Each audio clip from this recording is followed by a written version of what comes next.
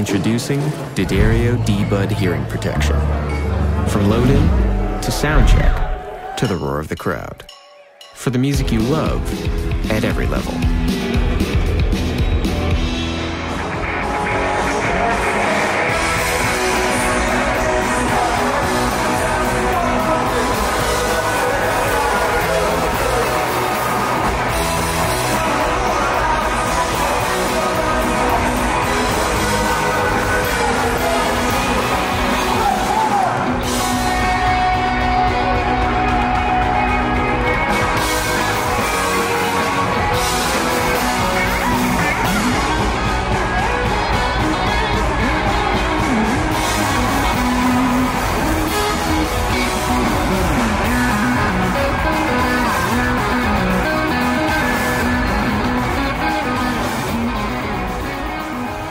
Hey everyone, this is Chris Keys, 4 Premier Guitar. Today I'm at the historic Ryman Auditorium with the historic Diarrhea Planet. Hey! This is a Shredder-in-Chief, Jordan. Jordan, how you doing? Doing great, man. Thanks for having me. Yeah, of course, dude. Big fan. You guys are a Nashville institution of rock and roll, and we're glad to be here to celebrate you guys not only doing like 2 shows, I don't want to say one-off, but 2 shows. You're playing the Ryman tonight as a headliner. I got to see you guys open for Isbell years ago. Yeah. And tomorrow you're playing the Bonnaroo, so yeah. The true Nashville treat. Tennessee, 2-shot there, The old Tennessee 2-star. Yeah. But we'll make this the tri-star, because this is another Tennessee treat for our friend Dave Johnson. Tell me all about number 73. Yeah, so this is number 73, made from scale model guitars. It's Dave Johnson. He's been our tech and DP for like, man, I don't even know. Me and Dave were actually trying to figure out when we met each other the other day, and it's been so long we couldn't figure it out. Yeah. But yeah, I made this back in like 2015, I think, or 14 or something. It is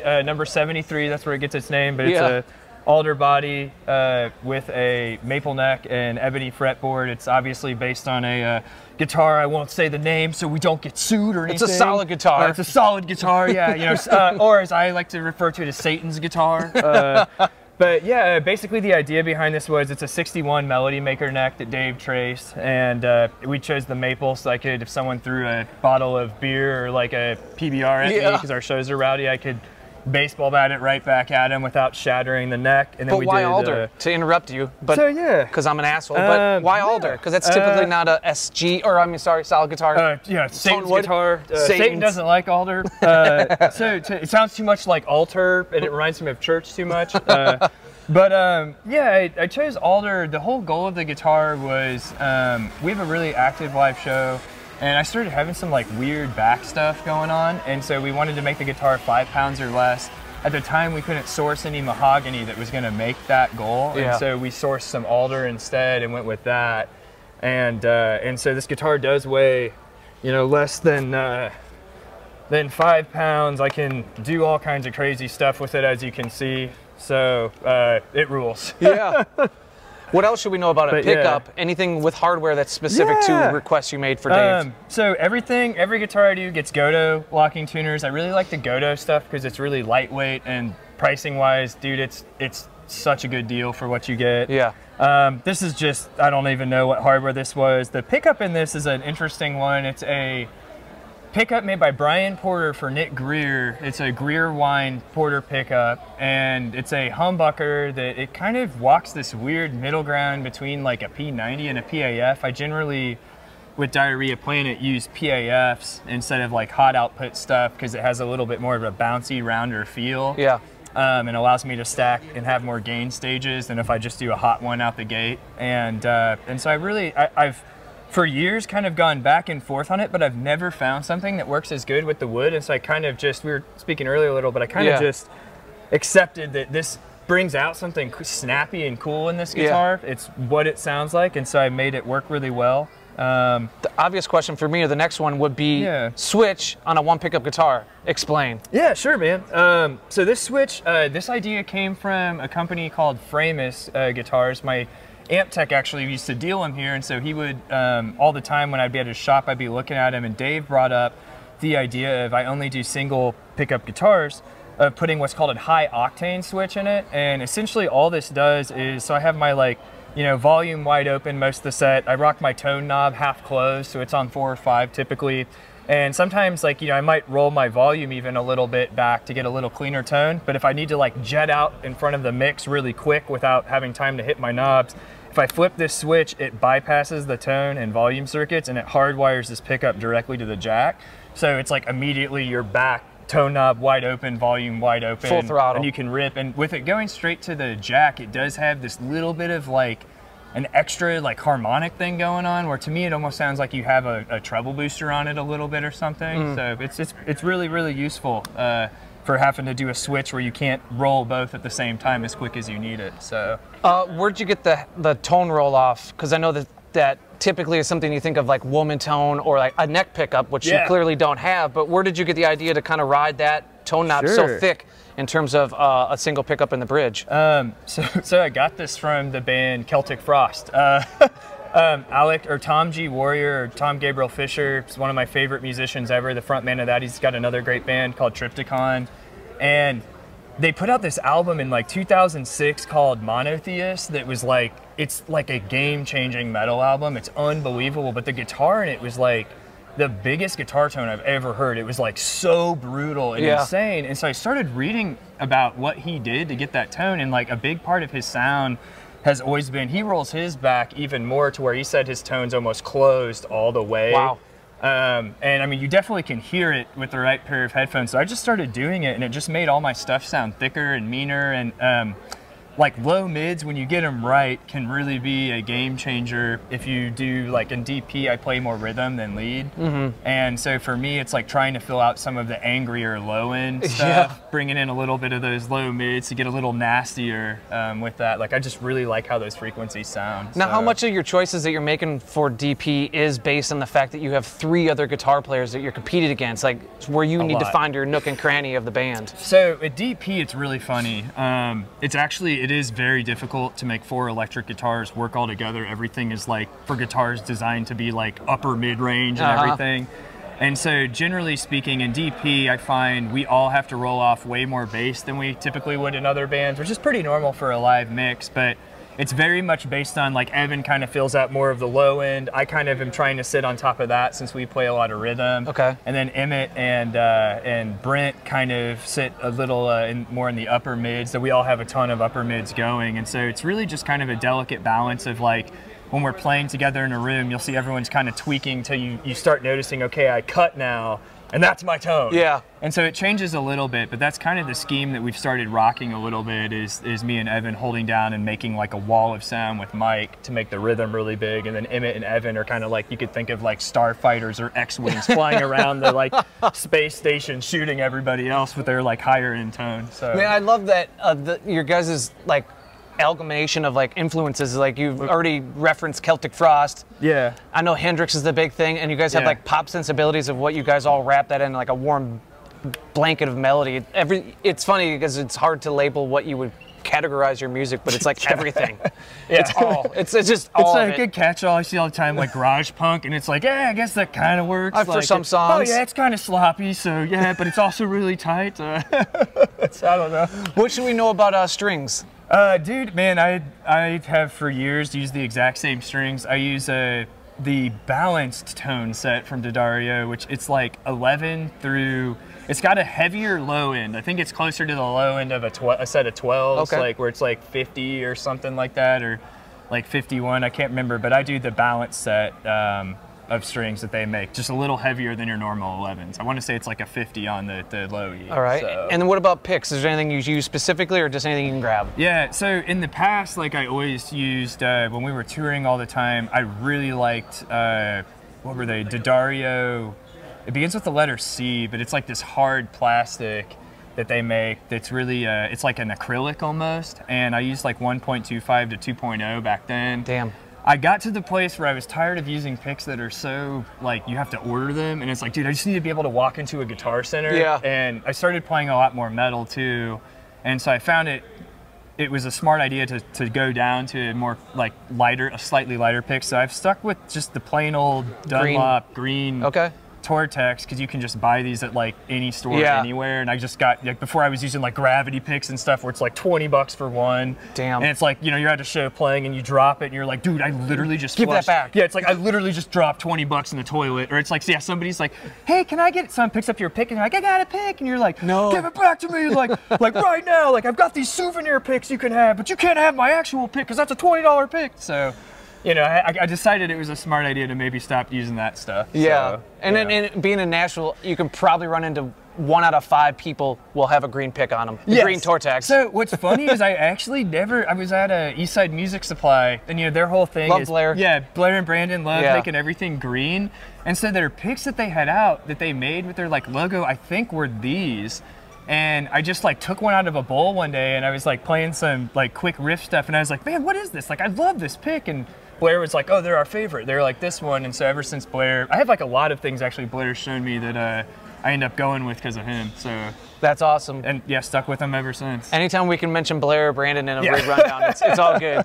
Well, let's move on to this shred stick because you guys have a guitar cavalcade in your arsenal. Dog. When it comes to 4 guitar players, so we gotta keep moving. But what's this about? So this is number 2. This is a Dave Johnson Diarrhea Planet special. He's got the DP special over at Scale Model. So this is one of the brand new Kramer Strikers from China, I believe. Unbelievably underrated guitars, amazing neck. I just ripped out all the neck pickups, put a bare knuckle nail bomb in it. This is a Graphtec Resomax bridge and tailpiece. It's a really cool metal alloy they make. It's a lot lighter weight than your typical bridge and stuff too. It just kind of changes the overall feel. And then same thing, we've got the Godo locking tuners on this guitar. Dave barely had to do any work on the nut. It was like perfectly cut. I Scotch-Brighted the neck, you know, just green Scotch-Brite pad.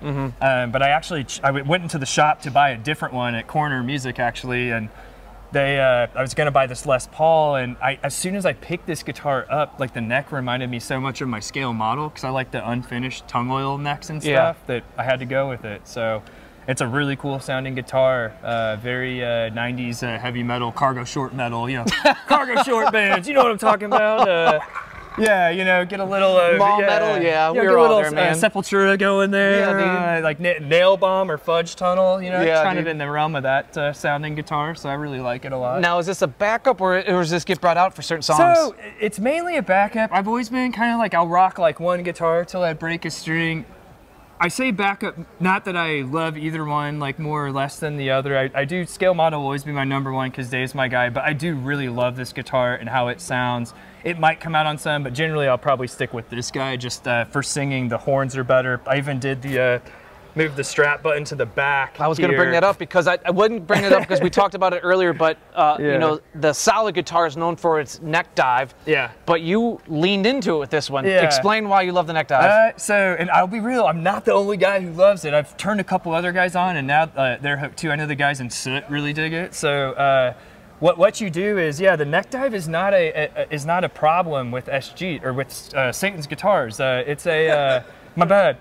It's a feature. It's not a bug. And the reason that I prefer the neck dive, I hate having a guitar purposefully like engineered so it stays in one place. With Diarrhea Planet, we move a lot, and I need the ability to like get in a lot of different positions with the guitar. And so when you're used to having the neck dive allows you to determine where the headstock go. It's not the other way around where the strap button's pulling it somewhere. And so I can't play guitars without the neck dive because I got to be able to like make it go wherever I want it to. I'm slowly seeing your point. I feel like I'm being, you're like a Jehovah Witness on me right now. Like, dude, man, you gotta convert, man. You know, that's bonus points in heaven for that one, dude. It's a strap lock on the back, dude. And we'll wrap up the guitars with why no neck pickup? That's clearly a thing that you are gonna die on. Yeah, dude, you know, neck pickups are great for the guys that want to disappear in the mix. Dude, I hate neck pickups. It's exactly what I said. You want to be out of the mix quick. It's like we're not playing old-timey grandpa, like, you know, vaudeville music, so on an arch top. So to me, it's like I've never enjoyed neck pickups. If you want that tone, man, just close your volume or your tone knob. Just start rolling it up till it gets like the woolly big sound that you want. That will always cut more than the neck pickup sound that's similar in a live mix. And so that's just kind of where my head's always at. I prefer to have less of everything because I only have so much time in my life to master all the things that I want to. And so if I have less options, I have more of a chance of actually getting to that mastering goal. Yeah. Well, moving on to the amps, it has less going on, we'll say, you know, a fair number of knobs, but it has a mega amount of watts. Yeah. So tell me about the 6505. Man, the 6505, I wanted a 5150 for years and just got an insane deal on this head. And it immediately, when I plugged into it, it was like, dude, this just sounds kind of like, I'd always said I wanted a bigger, more low-mid focused version of an 800. And I did not expect that I would love this amp as much as I do, but it kind of was exactly what I was looking for. And dude, it surprisingly cleans up great for, I disagree with everyone who whines about the clean tone. Like for a live clean tone, it's like, it just needs to be a little quieter and not distorted. That's fine. Like everybody can tell that means it's clean. Just throw a delay on it. No one will know that it's not a shimmering God sending the angels down from heaven sound. Like, it's like, dude, I do that for 5 minutes. So the brutality of the distortion is just so great. And the 120 watts of high headroom kicks ass. You know, we're running 12L in this too, and this Tyrant tone cab, so it screams. It's the Zach Wild 12L. Oh, okay. In there. It's a 300 watt speaker. Damn. So same thing, like this one has vintage 30s in it too. So it's plenty of volume with the speakers up here. We see Dale cabs littered across your stage, and that obviously goes out to Elad, who's you know, seen everyone probably got introduced to him through All Them Witches. But did he touch the PV at all, or is it just as you bought it? So the PV, so actually with the amp tech, Elad's an old friend of mine that I met through when I worked at Eastside Music Supply, and he just makes the best cabs like in town. Like they're so cool, like they're kind of like an old Sun cab, and just love his stuff. But John Capito actually works on my amps. Okay. He had a company, Magnetic Flux Music, and so John hit, I think, pretty much every amp on this stage almost that needed it before the show tonight, but he's been our tech for years. Did he do any mods or just kind of give it some TLC? So on this one, and I just have to, I'm just telling this story because it's a great story, but to the testament of how tough these heads are, I bought this head, thought it sounded great. Turns out I had a blown screen resistor and it wasn't even using all 4 power tubes. Been playing it that way for months, had no idea. And so John just fixed the screen resistor, and now it uses all the tubes and sounds great, but everything else was totally good in it. So interesting. So no mods at all, totally stock, loving it. We're gonna see where it goes because the mod is that it's fully functional now. Yes, the mod is that. Yeah, he modded it to fully work properly. Yes. Well, let's move on to the pedal board. Absolutely, dude. Nothing too crazy here. I'm sure, you know, you see I've got my tuner, and then that feeds into, I've got a super overdrive, or I've got my phaser first, a Spaceman Explorer. That's replacing, for years I had a Mutron Phase 3 clone that I bought on eBay that was a no-name thing that I loved, and it finally, you know, kicked the bucket. And when I tried out the Spaceman, it was like the exact pedal I wanted to design in my head, like right off the gate. So I couldn't believe it, and I bought it. It's like so great. And then next to it, I've got a Electronic Audio Experiments, the OX EAE Boost. This is my personal favorite pedal on the planet. Yeah. Dude, it does everything. The hardest thing about this pedal is if you want to use it as a booster and overdrive, but it can do the post-punk tones like from bands like Shame and stuff, the really like bring, bring, bring, bring, bring, bring, like Lee's, or the pew, pew, pew, like they're weird. I don't know how to imitate it, but it's like the weird sound you think of with post-punk guitar tone that sounds like a really good Telecaster. You can do that with any guitar with it, but you can also get traditional treble booster tones, or you can just get like gnarly ass stuff out of it. So how are you typically deciding to run it? So for DP, I'm using this as a boost for my solos. The reason being is that like you can make anything cut with it. I jokingly call this pedal the knife because it's easier than saying OX EAE, because it's just like, yeah, it's a knife. Like I need to like cut through something and leave no prisoners behind. So it's like, that's what we're gonna do, man. And so I use that one for lead boosts, and then the super overdrive's just up here for when I have to switch to my backup amp. If I blow this one up, it's an Ampeg B25 from the 70s. They don't, obviously it's not gonna drive as hard as the 05. So this is here to stack with my KTR, and the KTR has been mine and everyone else's in DP's main overdrive since like 2000, like, I don't know, 14, 15, something like that. Explain how you guys all landed on having a KTR. I know it's a popular pedal, but literally, as we'll go through the rundown, you all have them. So what's up? So it's a really cool story. So we actually received these directly from Bill. Wow. And the best thing about it is we're the only band I know of that had to earn their KTRs. So Bill's a Planeteer. Yes. So what happened was we had a friend named Matt who worked for him, and he brought Bill out to our show in a show we did in like Boston a long time ago. And Bill brought clones for all of us to try. Like, it was just for us to try out, maybe use at the show if we wanted to, whatever, but mainly for sound check. So Bill, hands them to us and it's like, all right, we'll get them back from you after sound check, whatever. So we put them on our boards, and like we start playing, and it was like, dude, this is the sound that we've all been trying to find. We've gone through so many overdrives. So we finished sound checking, and then Bill like walked out on stage, and he's like, all right, guys, I know I said that you could borrow them, but that sound check was so sick that I want you guys to keep them. Oh, wow. And so we earned them through the shred. We impressed Bill F with our shredding, and he let us keep the KTRs. And ever since then, everyone's like, yeah, I'll never get rid of this, because it's like it's just so cool that we impressed the guy who made like one of the most influential drives of all time, enough that he let us keep them. Like, that just means so much to me. So I feel cooler standing next to you, knowing that that's the story of why these red boxes are on your boards. Yeah, it was cool. He's a sweet guy. And then what's the last one here? So this is another. Got to shout out my boy Blair White at EMS. So my delay that I use is the Mr. Black Tape X2. I have owned a bunch of El Capistans. That was my favorite delay for forever. I don't always love using them live because of how complicated they are, and that type of money on the board freaks me out usually. I know I sound ridiculous as there's a KTR there, but I just try to stay away from complicated pedals that could get stomped real easy and destroyed. And Blair, I went in to buy it, was like my fourth one, and Blair was like, yo dude, just letting you know, there's something here that's gonna blow that out of the water for what you do that I think you need to try first. And I was like, all right, whatever. And so he put me on this thing, and within 5 minutes it was like I had like 3 guys coming over like, what delay are you using? That sounds great. And I've been with it ever since. It knocked my Strymon out. So wow. And I still love Strymon, to be clear, but the Tape X2 is it's a much simpler version of a tape echo, just 3 knobs. So it's very familiar if you're used to 3 knob delays. You can save one setting to recall it, so you can technically run 2 different delay settings. So it's kind of like having a GED level pedal rather than like a master's degree in pedals. Yeah. It's like, well, that's kind of, for me, that's just all I'm about, is like simplicity. It's like, man, I just need an amp that I can drive into a good distorted sound.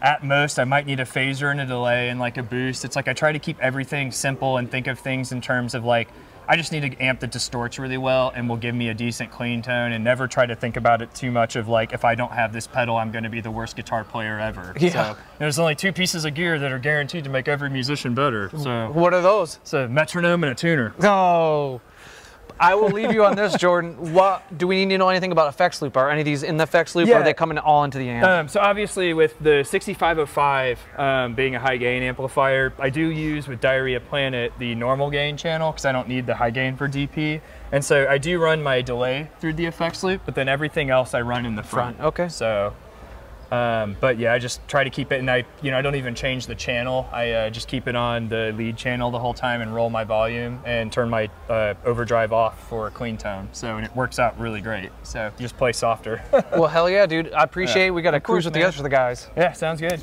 We have scooted over just slightly. We were with Brent. Brent, how you doing? I'm doing good. How about you? Real good, man. I'm glad to be able to do this with you guys. You guys are, like I said to Jordan, a Nashville institution of rock and roll. So hell yeah. Let's get busy with it. You got 1 guitar, 1 pedal board, 1 amp. That's right. Let's start with this shred stick. All right.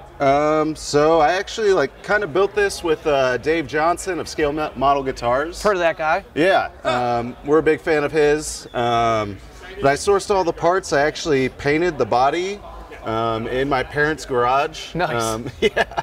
So that was interesting. That was definitely a learning experience. And then my goal was to kind of put it all together myself. But as I went on, I was like, I definitely is harder than it looks, huh? It's definitely harder than it looks. So even if you already have all the parts and pieces made, it's definitely still a challenge. Now, so. what is there anything to say about the body? Is it a Fender, a Squire, or just some no name? I think it's just some no name. I found it for a good price, and it was light, and I was like, it'll look great in this kind of off-color yellow. So. Yeah.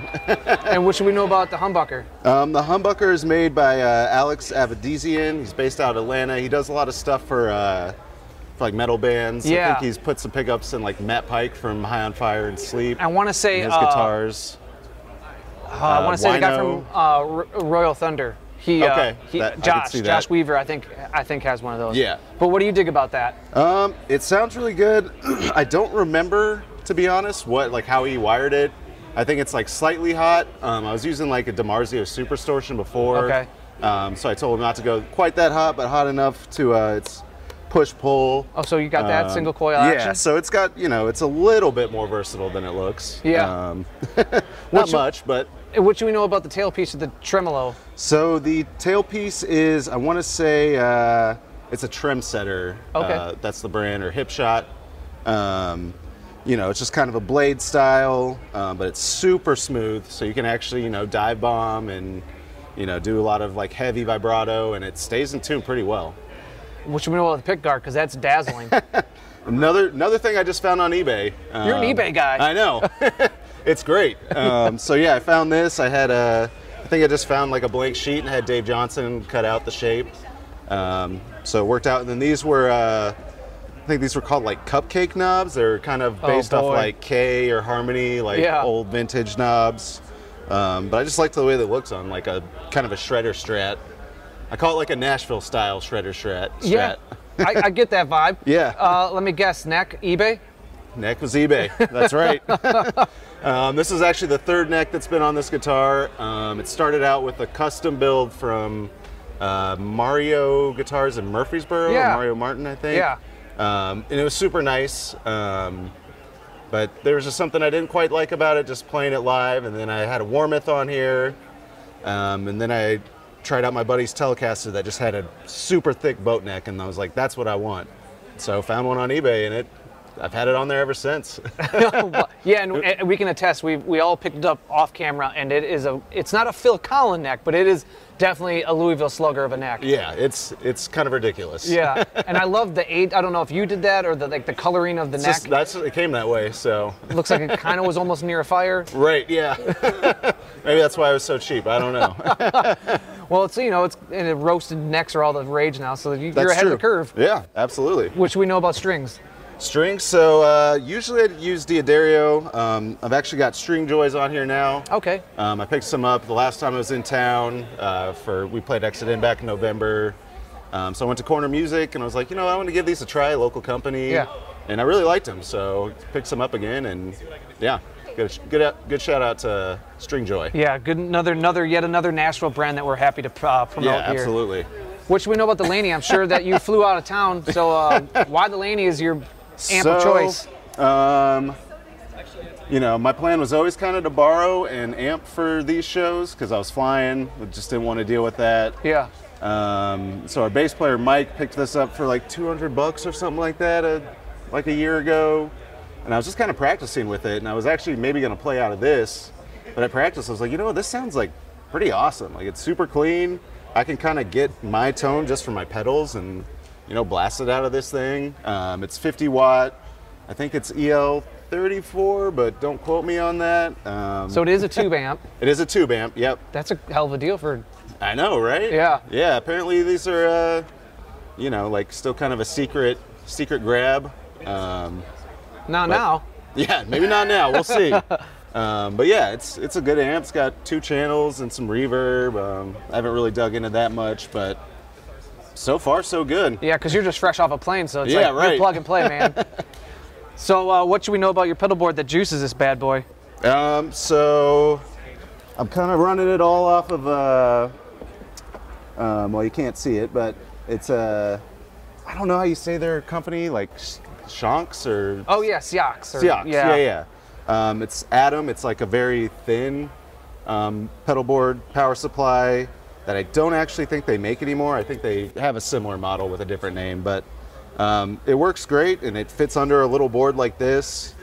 It's got 4 power output slots, so I am daisy chaining a few things, but it works out. I haven't gotten any noise or interference so far. What's the board actually? Because that looks, obviously it's almost like a piece of furniture. Yeah. It's a guy out of Kentucky. I think it's like Kentucky Hot Brown boards or something like that, or Kentucky Brown boards, something like that. Got it off Reverb. Not eBay. Not eBay this time. Come on. Yeah. Gotta keep diversify your dollars. Gotta keep you guessing. Yeah. But yeah, then I'm running, just a mini tuner. With a board like this, I feel like the mini pedals are kind of clutch, so I can fit more on a small space. Absolutely. But Phase 95, it's classic. You got basically every MXR phase circuit in there in like a tiny package, so that works out. And then we all got the KTRs. I'm sure Jordan He gave you the rundown about gift. that. So it was really cool. You know, I'll probably always have that pedal just because it was an experience. So yeah, after the Klon KTR, running that into the Bogner, the KTR is kind of just like my general clean tone on all the time. All right. And the Bogner's kind of more recently what I've been relying on for kind of my amp sound, just because, you know, if I'm getting off a plane, maybe not having my amp with me, I can kind of keep, that will, you know, kind of shape whatever I'm playing out of. So that way I can kind of keep a consistent tone regardless of what I'm playing out of. And that's also, it's kind of my amp and my drive. Nice. And then I'm, you know, I don't love a lot of the cheap Moore stuff, but sometimes it does the trick. Yeah. And this is the yellow comp, so it's based off the diamond, you know, yellow compressor. And I'm kind of just using it more as like a clean boost than anything. It's got a ton of volume on tap, so it works super well for that. And then last but not least, classic carbon copy. I've been through a ton of delay pedals, and at least for this application, you know, lousy rock band, or not lousy, loud. Can we edit that? Can we edit that? Yeah, just the lousy rock band. But carbon copy for a loud rock band is like kind of perfect. You know, it's not. Take it again, because go for it. You know, just the lousy pedal for a lousy band.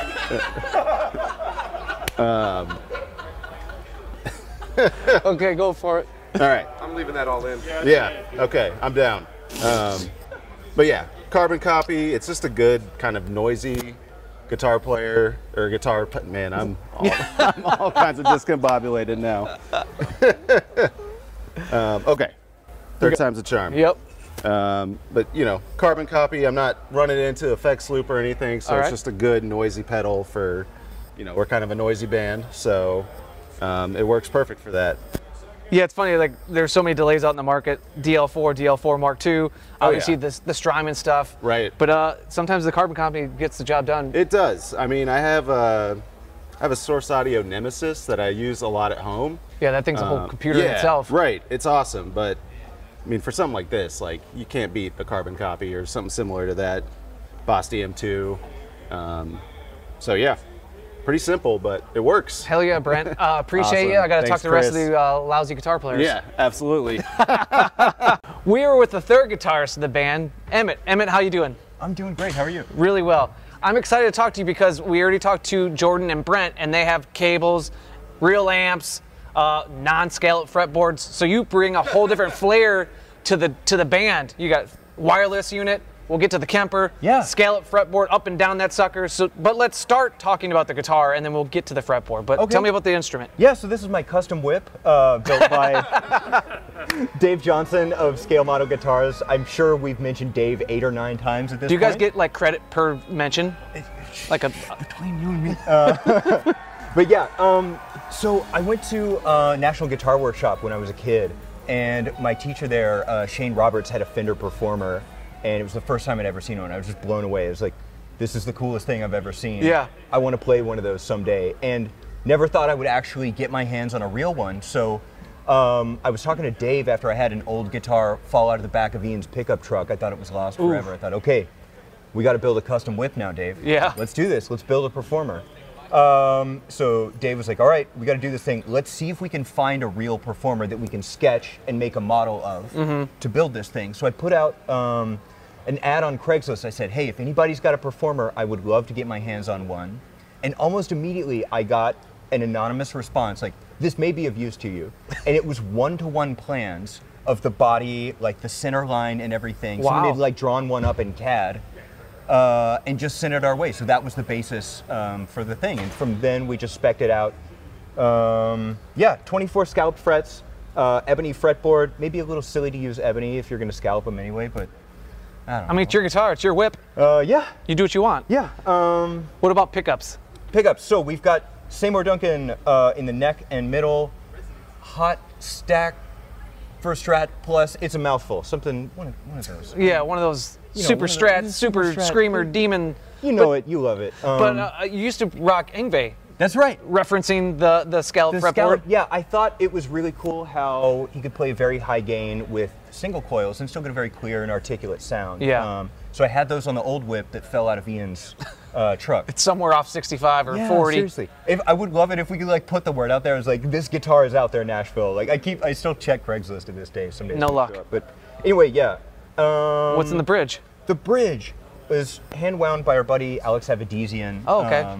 Down in Atlanta, he makes incredible pickups, and yeah, it's hot, but it balances well with the single coils. And I've got it wired up now so that position. I always get this confused if this one is 2 or 4, whichever one is by the bridge, it goes into single coil mode. Okay. And then we've got the add the neck pickup, so we can do bridge and neck, or if you're feeling fancy, all 3.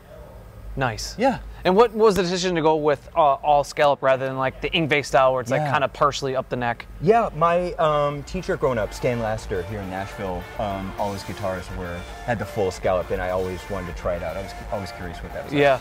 Like. Yeah. So I got to give a shout out to Stan the man.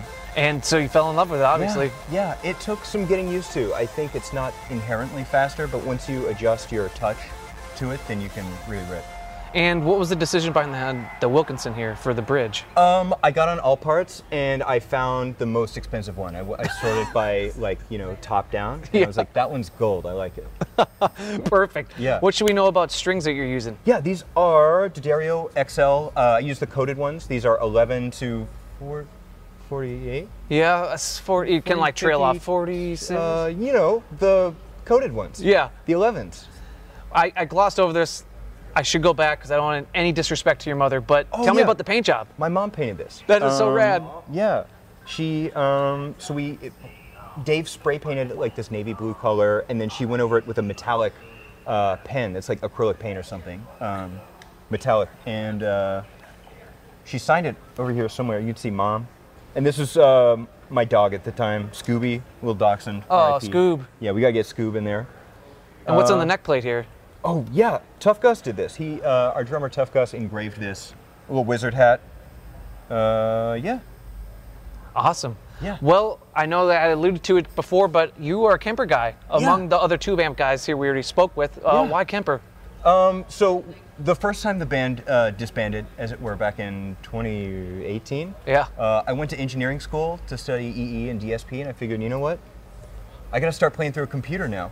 Yeah. I'm a computer guy. So yeah, I was a little embarrassed at how good it sounded. I was kind of a skeptic Really? for a long time and plugged it in, found whatever high wattish thing that is similar to this one Okay. we got set up over here. And I was just for it. I was like, well, this is it. This is it. It's going to sound the same every night. You're living in the future. Yeah. The way of the future.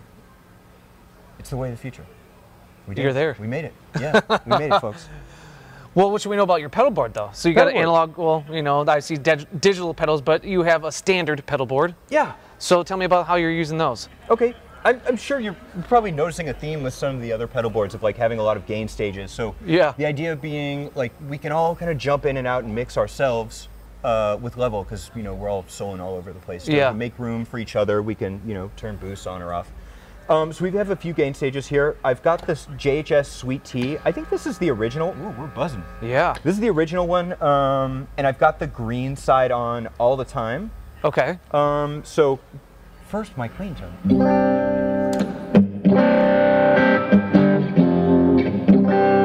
Just a little bit of grit on all the time. Excites it. And then if we're really, really cooking, we step on the red one. I don't have that much. It's just like a minor volume boost, and then we've got the Klon just as like a clean boost. So that one's not on all the time. Typically, we see with guitar players, they use the Klon as the always-on pedal. So you'll go Sweet Tea for that. Yeah. Okay, why is that? I was fiddling around with it for a long time, and honestly, I think it's ergonomics. I think just having the 2-in-1 Yeah. is like, I don't have to tap dance as much if this is, because I can get both of these at the same time with one step. Yeah. And I just really like how this sounds as a clean boost. Okay. Yeah. Cool. And what else we got in the top row? On the top row, we have this Strymon El Capistan V2. which was actually a graduation present from Evan Bird. Wow. Yeah. That's so awesome. He hooked me up last week. He was like, hey, congratulations. Have a V2. I kind of cooked my other one. I have no idea what happened to that thing. It probably got too much beer spilled on it the last show. Absolutely. I was like ripping my hair. I was like, what are we gonna do for this Ryman show? I'm flying in. I didn't even have my board with me a week ago. So I was like, Oh, wow. So Evan really hooked me up. Yeah. I got a lot of questions about the Boss pedal. We kind of peeked at all your gear before we started filming earlier. Tell me what the hell's going on with that Boss pedal. Okay, this is the Evan Bird signature brass balls booster, courtesy of Jesse Does Rue. Boss know you have a signature pedal? Just between you and me. So yeah, Evan. This was another gift, a gag gift from Evan when I first moved out to Seattle to go to UW to go to engineering school. And he's like, "All right, we're doing this in UW purple." And it has, you can see his picture on here. He's holding like a can of Bud Light, just like cheesing. And it lights up and everything. So we've got Evan lit up on my my pedal board. So here. is it an actual boost pedal? Or what is actually the pedal? I think it just passes signal. So it's not even anything to do It has anything. a buffer in there. Okay. So, but it passes signal through and it lights up and looks cool. So I'm not actually running my signal through. There's no tone coloration happening. It's just a totem on the board. Got it. Right now. I love it. Yeah. And now you got the standard Crybaby wah. Yeah, that was my first guitar pedal. My dad gave me that in 2002, I think, and it's still rocking. Nice. Yeah. And what are you using the expression pedal for? With This little Moog expression pedal is controlling the mix on the El Capistan. So the El Cap stays on all the time, and then we just blend it in with the foot pedal. So I can get nice. a good mix of like dry all the way to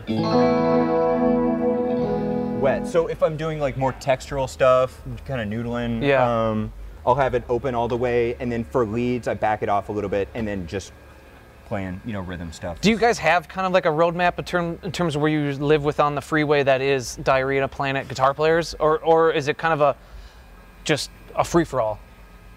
Yeah, it definitely started as a free-for-all, but then we kind of figured out where we like to live in the mix. So I think I do some of the like more textural stuff, the sparkly stuff. I wouldn't say leads per se, but then Evan and I will do like back-to-back like harmony lead stuff. Gotcha. And then the Univibe you got there? Yeah, classic Univibe. I love the Hendrix at Woodstock sound. That's one of my favorite tones of all time. Yeah.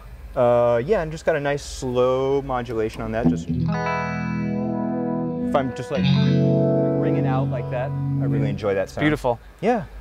And I'm sure this is more of a utilitarian thing with the taping of the knobs. It's not trying to, you're not trying to hide your secrets. No secrets here. Yeah, I tend to, I'm tap dancing a lot. I don't want to kick stuff. The less I can think about this stuff, the better, so we can really play. Yeah. Yeah. I'd love to see you guys soar, and so you will tonight at the Ryman. We got one more man to talk to, and thank you so much for your time, Emmett. Thanks for being here. Yeah, of course. Last but not least, we were with the fourth guitarist, the most amiable, funny, loving guy, Evan Bird. Evan, how you doing? It's a very generous way of putting high-functioning alcoholic, Chris, but it's good to be here. Well, we're glad to have you. I know we got to get going through this, but we did not want to miss your rig, so tell me about it. Classiest to the nastiest. I think in my arms anymore, anything but a telly kind of feels weird, and the older I get, I'm kind of veering into heavier, weirder shaped stuff, but these are the only guitars I could ever throw and then pick back up and still play. Yeah. I think that may be like the Who thing. You can smash it one night, glue it together the next, and play it the third night. But yeah, I in the early days didn't want to spend money because I wanted to buy candy and stickers, and so I would go get whatever the coolest looking Squire or Mexican Fender was, and then I would take it to our man Dave Johnson, Scale Model Guitars, and have him hit the frets, maybe add some different hardware, and they kind of Frankenstein into what ends up sounding and feeling almost like a custom shop instrument. Yeah. But it looks like something that you would get at a Costco, so nobody's going to steal it. And if I smash it, I can Lego it back together and go into any guitar store and pick it any other telly and kind of make it work. So, half out of pragmatism and half out of being. So this is a Squire, or is this actually? This is a Fender? Mexican Fender. Yeah, Okay. this is I think the Telecaster Thin Line Deluxe, and it started with the big reissue. I think it's like probably 2009 or 2010 is when I got it. But these are Abadesian Night Prowler pickups. Our good buddy Alex Abadesian went to school with us. Lives in Atlanta now, but he would just wind stuff for us and kind of wing it and see if we liked it, and all of us loved it. So for a long time, all of us had it. I've never gone back. Dave routed this out for SG switches. I have a push-pull just in case I need it, but Usually never need it. Okay. Locking tuners, because I'm a rascal. Strap locks, because I'm a rascal. It's I funny. think it's a Glendale Bridge, Glendale Fair Rules, or whatever. Whatever these are, I don't know. Yeah. And it's funny because you guys make friendships, obviously, because you guys are lovable dudes, and then you cash in on them between Dave and Alex. I was gonna say, yeah, they maybe got a little more than they bargained for when they shook our hand the first time. But they're both lovely. They've both been so patient, and I've never been able to stump either one of them yet. So what should we know it's a lot about of fun. strings? 10 to 52. Okay. The Diarrhea, whatever the NYXL. Yeah, yeah. I think they're like the orange circle pack. You know.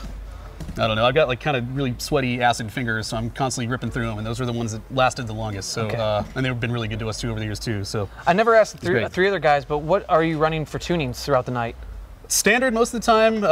E standard. There's a couple of drop D songs. I think probably 90% of it's just E standard, and then the drop D ones are the obvious, like metal band. And then we always have to click the pedals on and scramble to try to get it back, but.